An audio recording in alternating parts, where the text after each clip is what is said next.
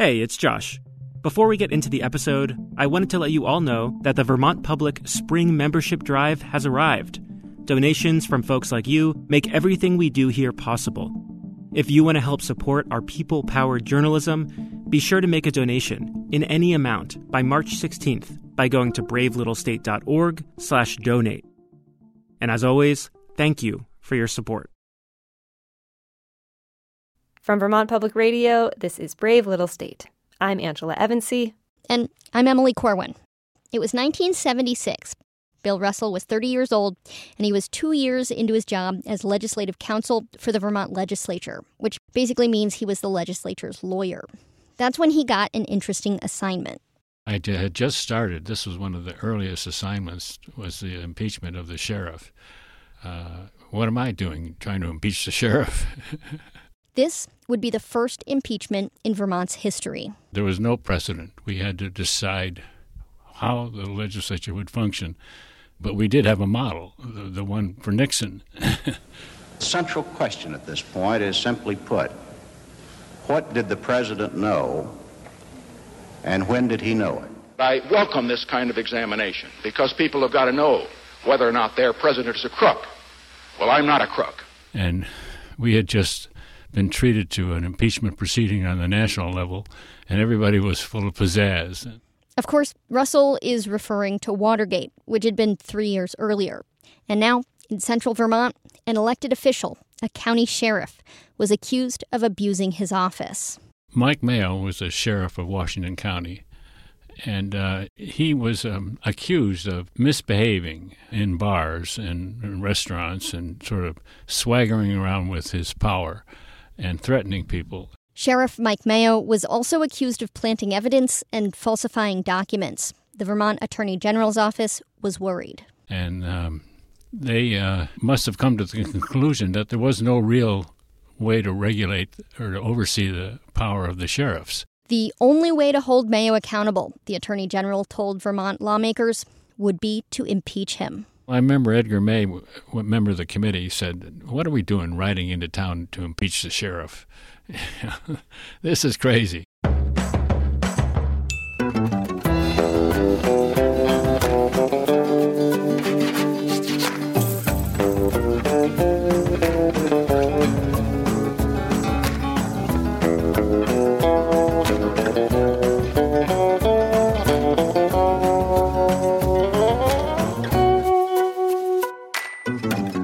Welcome to Brave Little State, VPR's people-powered journalism podcast. I'm Angela Evansy.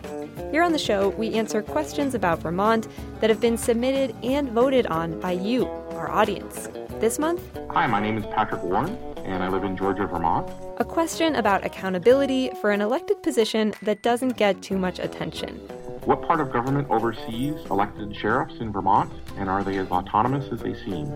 You might not be clued into the fact that we even have elected sheriffs, but we do. One for each of Vermont's 14 counties. They have a 4-year term and jurisdiction across the entire state. So what Patrick wanted to know is, who exactly is keeping an eye on these sheriffs? We have support from the VPR Innovation Fund. Welcome.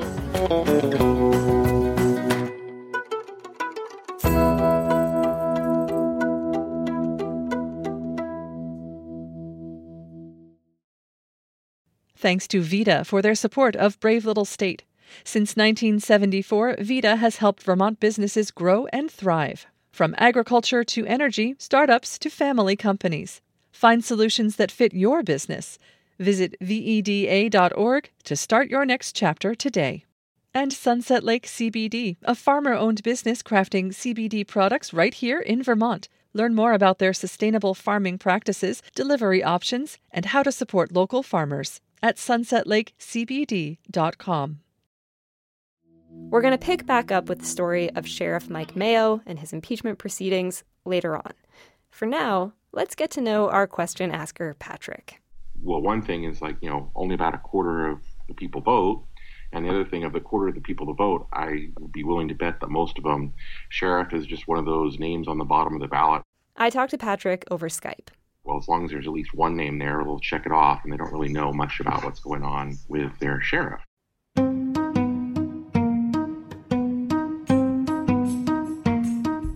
You can probably relate to this. I certainly can. And Patrick's whole thing is, if Vermont's county sheriffs are fundamentally accountable to their voters, but most of their voters don't pay much attention to them, what happens when they do something wrong? What you should know about Patrick is that he's basically the platonic ideal of a question asker. He signs all his emails, wondering what it all means, Patrick. And he takes civics and civic duty seriously. In his free time, he volunteers as a guardian ad litem. This means he advocates for children who get taken into state custody. So I spent a lot of time down at the courthouse. This is the district court in St. Albans. Patrick often interacts with the sheriff's deputy, which he says is always pleasant. He searches me when I go in, and we talk about what's going on in the world, and he usually gives me a lollipop or a lifesaver. I don't really have any axe to grind about any particular sheriff in general. It's just sort of like the concept. I'm curious about how or is it that we're keeping the sheriffs responsible. Right. Patrick's question is totally theoretical. We're not assessing how good or bad Vermont's current sheriffs actually are in this episode, but rather how the system of oversight works. But first, if you're not sure what Vermont's county sheriffs even do, you're not alone. I think out of all of the law enforcement groups out there in the state that this is probably the least understood. I don't think there's a lot of legislators that completely understand how we work. That's Roger Marcoux. He's been the Lamoille County Sheriff for 17 years. And he talked to my colleague, Emily Corwin. How can I help you? Oh, hi. I'm with Vermont Public Radio. I have an interview with the sheriff. I met up with Sheriff Marcoux at his offices in Hyde Park. Okay, I'll let him know you're here. Thank you. Our question asker, Patrick, joined us. Hi, Patrick. Roger Marcoux, how are you? Hello. Hello, Emily. Glad to meet you, too. And a shout out to Sheriff Marcoux here. He welcomed us to his office and then answered every question we could think to ask, however elementary or uncomfortable. What? Patrick got us started. How do sheriffs work and who are they accountable to? Well, Vermont Sheriff is a very, very interesting office. So essentially, the sheriff is a county law enforcement officer. So the state has state police. Towns, if they choose, can hire their own municipal police departments. And every county in Vermont has a sheriff's department. And these sheriffs have two primary responsibilities, which they get funding from the state to take care of. Here in Vermont, the sheriffs have to assist the courts and everything with the transportation of prisoners to and from court. And they have to serve civil process. Number one, they transport inmates to court. And number two, they deliver summons. So those are the two mandated functions that sheriffs do. So can anyone be a sheriff? The answer is kind of yeah. Because you don't have to be a certified law enforcement officer in order to be a sheriff. It's rare, but you can get elected sheriff and choose not to get certified. In that case, you would perform just an administrative role. How tight are your races for sheriff here? I mean, how often is there someone else on the ballot? There's someone else on the ballot the first year I ran in 2002, and I haven't had any opposition since then. The races aren't very competitive. In the last two election cycles, less than half of sheriff's elections were contested at all. Is there a different way that a person approaches that job, being I'm a professional police officer or I'm an elected official? Do you have to do things differently because you do have an election coming up? It's that old three-legged stool that you hear used for different things. You partly have to be a good business person because you've got to find the money to keep your operation going because there's no money coming from the state, basically. And then you've got to be a good politician. You've got to learn. You've got to be a people person if you're going to survive. And then the third one is you've got to know something about law enforcement. That's right. Marcoux lists business first and law enforcement last. At one point, I asked him what his salary is. While sheriffs get about $80,000 a year from the state, he told me last year he took home $150,000. By statute, each sheriff is allowed to have contracts with law enforcement type functions. Sheriffs can take home up to 5% of every contract they bring into their department. As a sheriff, the more enterprising you are, the more money you make. Marcoux showed us a 24/7 emergency dispatch center he runs out of his department offices. It brings in $800,000 a year from towns who rely on it. His department also contracts with the Department of Mental Health and Child and Family Services. And Marcoux is proud of the way his department serves the community. But he adds, good sheriffs have to be scrupulous.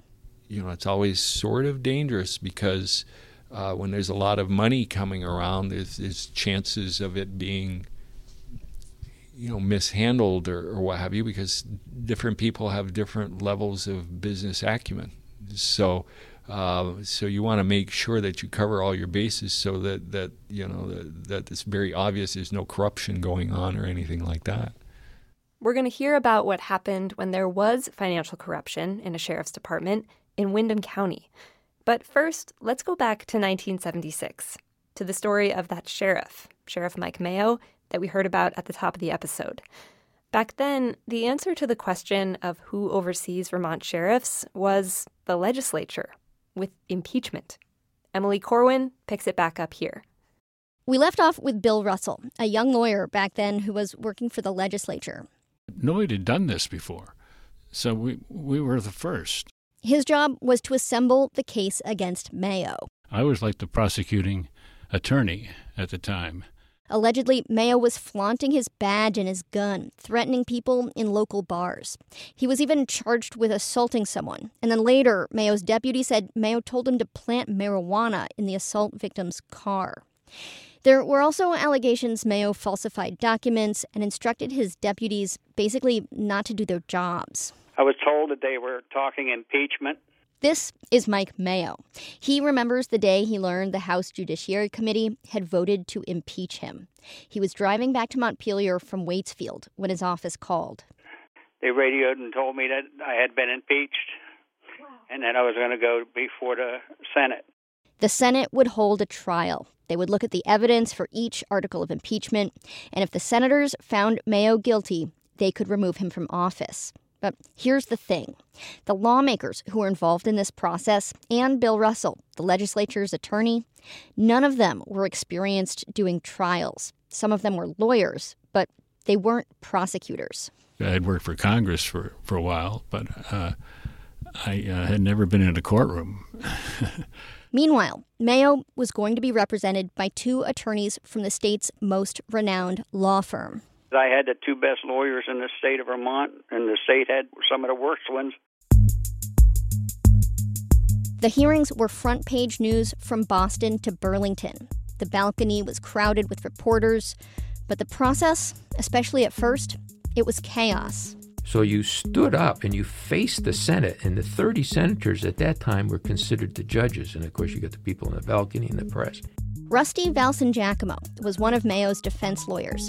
He remembers being shocked at the omissions of the prosecution. He says they lacked a coherent strategy, they hardly interviewed witnesses, and during his cross-examinations, he says one senator would object, then another would object to that objection. Then all of a sudden you have a 10-minute discussion amongst the senators as to whether or not the next question you've asked should be answered or not. It kind of just destroys the whole thing you've been trying to do. There were 3 articles of impeachment. The first 2 turned out to be pretty weak.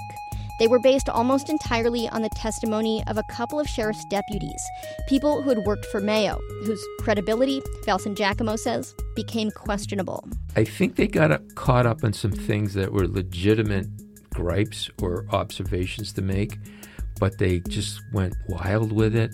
And then when they started having to face cross-examination, they started saying, uh-oh, this isn't a little fun and games. The Senate voted to acquit Mayo on the first 2 articles. It was the 3rd article, which Valson-Giacomo thought would be the toughest. You could tell the tremendous change in their attitudes when it came to the 3rd article. He recalls a bar owner testifying that Mayo had been coming in with his badge and his gun, threatening patrons, even assaulting one. They literally got PO'd at the sheriff. And I think they just shook their heads like, whoa. If Mayo was going to be convicted, this would be his downfall. But Bill Russell, the lawyer for the legislature, remembers even this decision was muddled. It wasn't always clear what we were deciding when we made a decision as to whether or not we were deciding that the facts were true or whether we were deciding that they would be an impeachable offense. The vote was close on this last article, but even when it came to roughing up patrons at bars, the Senate voted not guilty. So he was acquitted in the Senate, and that, in summary, is the story of the Mayo impeachment. I wasn't worried about it because I didn't do anything wrong. That's Mayo. But even his own defense attorney, Rusty Valsangiacomo, wondered if the acquittal had more to do with a fear that conviction would lead to more impeachments. I think that some of them were looking back on all this and saying to themselves, we don't want to do this in the future.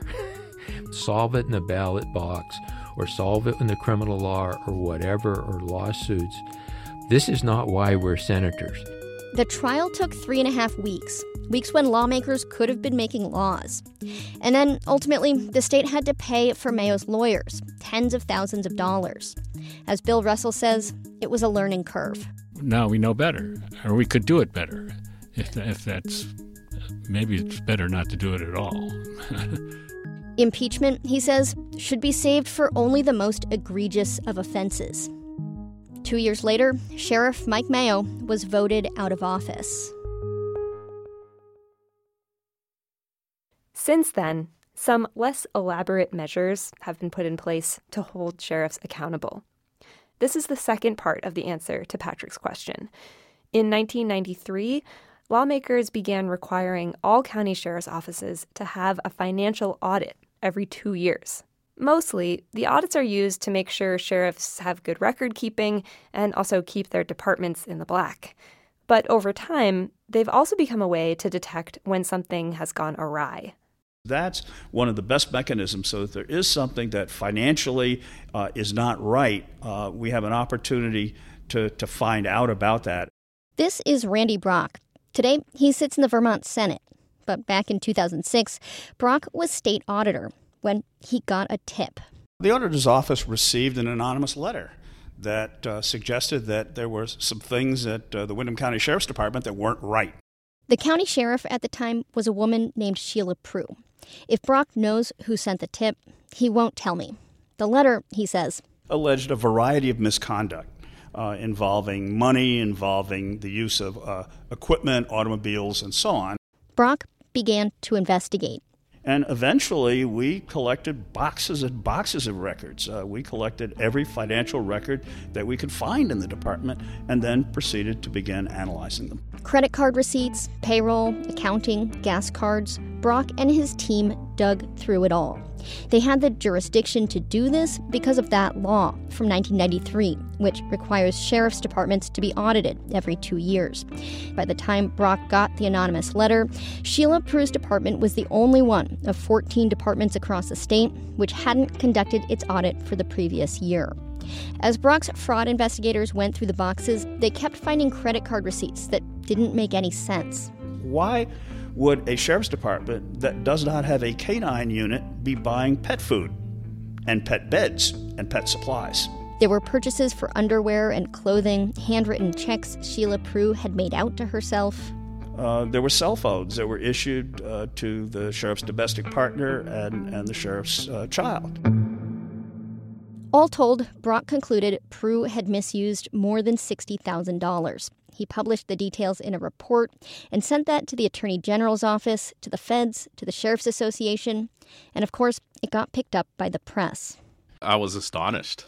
Bob Audette had been a reporter with the Brattleboro Reformer for maybe a year when he got a hold of Brock's report outlining the allegations. The few interactions I had with Sheila, I never would have thought that she was doing this. There were purchases for crazy stuff like books for banjos for beginners and cotton underwear.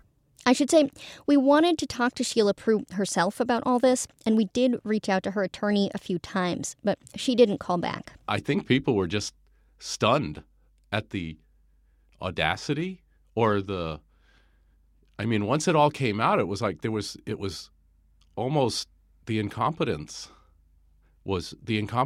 at even covering up the embezzlement. even after the report hit the press, and even after lawmakers asked her to, Prue refused to resign. Not even the state auditor could make Prue step aside. Again, Randy Brock.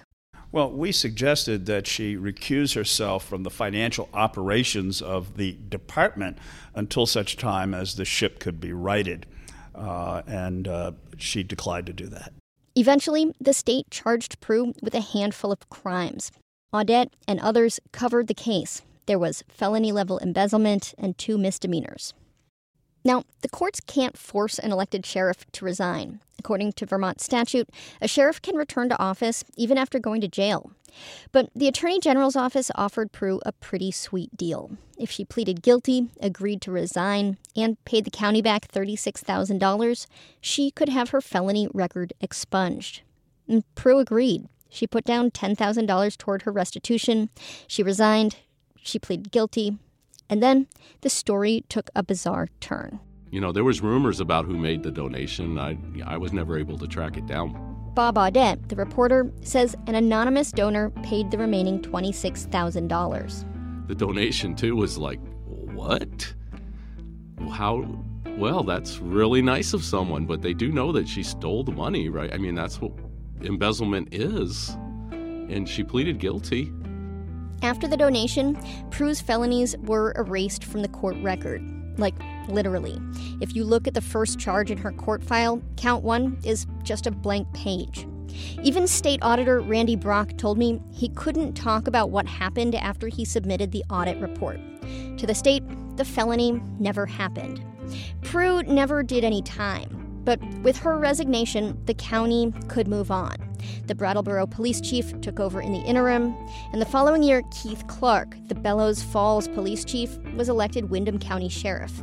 11 years on, Clark is still in office.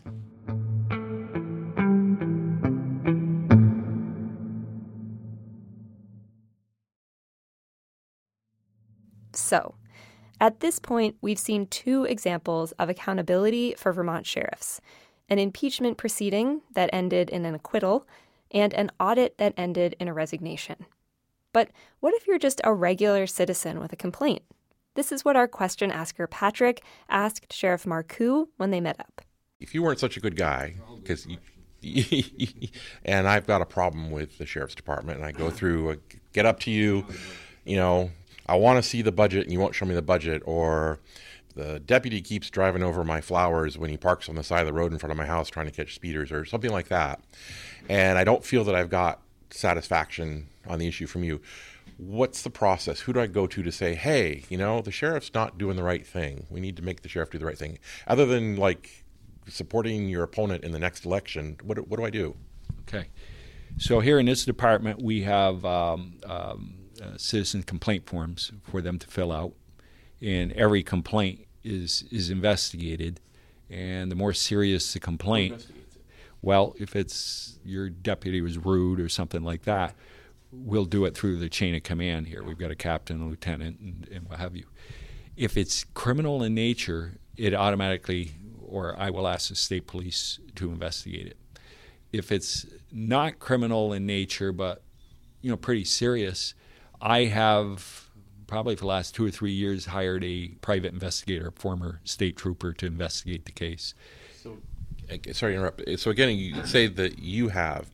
That sounds like it's a you as sheriff policy, not a statute or a... So that's the way it is. There's nothing you can do unless you get some kind of impeachable offense. With law enforcement, if I was arrested for domestic violence and couldn't carry a firearm and it's still pretty difficult to move an elected official out of office.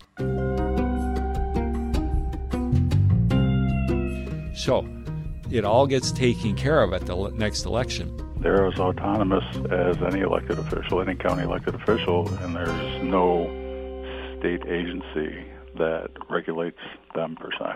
This is Richard Gauthier, and it's notable that he's saying this because he's the executive director of quite possibly the closest you can get to a state agency that oversees sheriffs.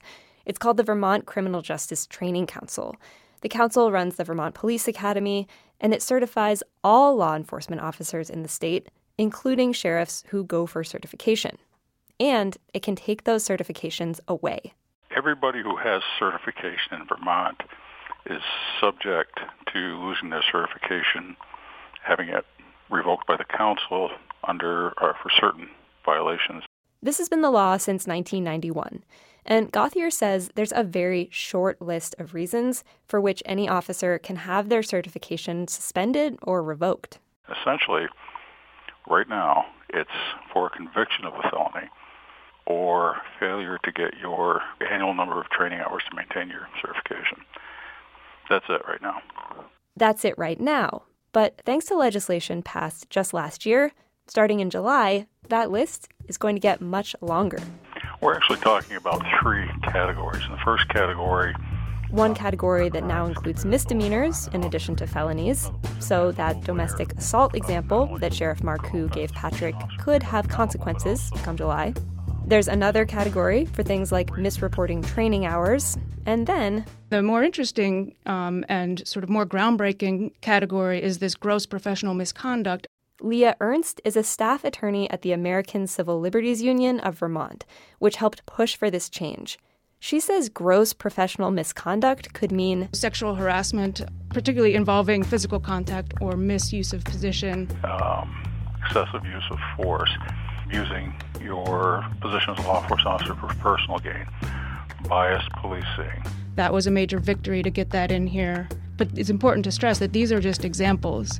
It's not the end-all, be-all, and nothing else can fall under it, which I think makes this more forward-looking rather than just, here's the things we can think of that would be really bad. And if I may, it's important to stress also that this is something that the law enforcement community was asking for, too. A number of us were engaged in the struggle to get this for over 5 years. It's a very big deal.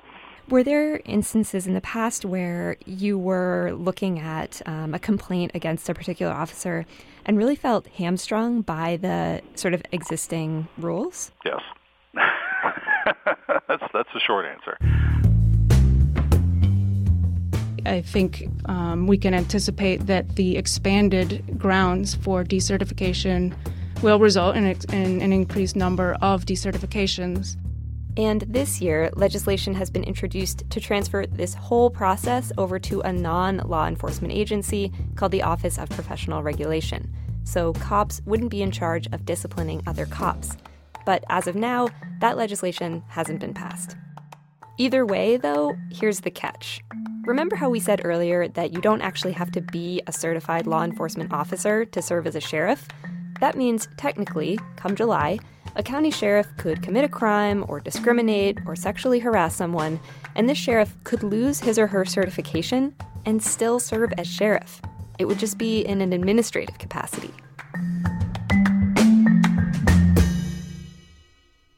Still, Leah Ernst of the Vermont ACLU says that concerned citizens should feel empowered to call out bad behavior. I think people often feel that they don't have anywhere to turn, so it's important that people know there are options besides just, voting in the 2, 3, 4 year later election. Ernst says you actually have a bunch of options besides complaining to an agency or the training council. You can go to the Vermont Human Rights Commission for discrimination issues. You can take advantage of the Public Records Act. You can request police reports. You can request dash cam footage, body cam footage. Of course, Ernst gets in a little plug for her own organization. You can always make a complaint to your friendly ACLU of Vermont.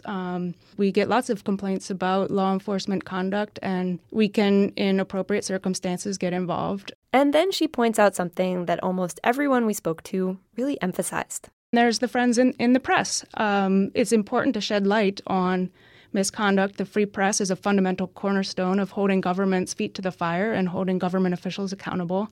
The press. That's us. And yes, we recognize this is getting a little self-serving, but it's true. Journalists do work to hold the powerful to account. Where I think that public officials are really, where they have a lot of concerns, what they're reading about themselves in the press. Sheriff Roger Marcoux talked about this as well. I take calls from the press, whether it's a good thing or not, that I've got to deal with, because I figure if word gets out there that I'm taking this job for granted, I figure I'm not going to get elected next time around. Sheriffs are in the public eye, and the public is probably one of the best controls that there is. Randy Brock uncovered Sheriff Sheila Prue's embezzlement thanks to a whistleblower. So he recognizes the power of raising your voice. Because when people see something that they don't think is right, generally there are a lot of people who aren't shy about telling others about it. Now, they might not write an anonymous letter, but what they might do is a letter to the press, phone calls to their legislature, and so on. And Bob Audette, who reported on the Prue case, obviously agrees. Whoever inside the sheriff's office spilled the beans, too, whoever that is, if they're listening, they deserve a big shout out and a thank you. So, in the parlance of this show, be brave, speak up.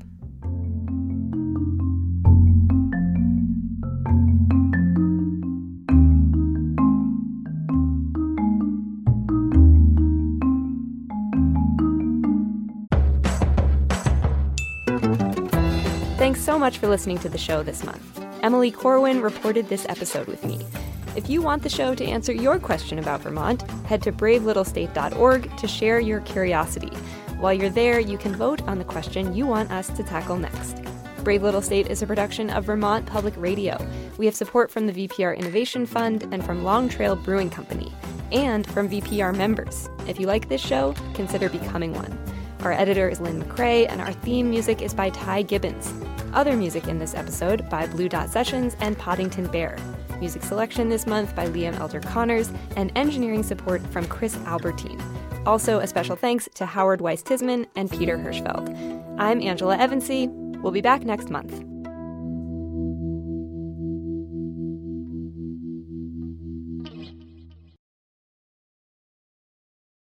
At a time when information continues to come at us faster and faster, sometimes you need to hit pause and rewind. NPR's Throughline takes you back in time to the source of the news stories filling your feed. Find NPR's Throughline wherever you get your podcasts.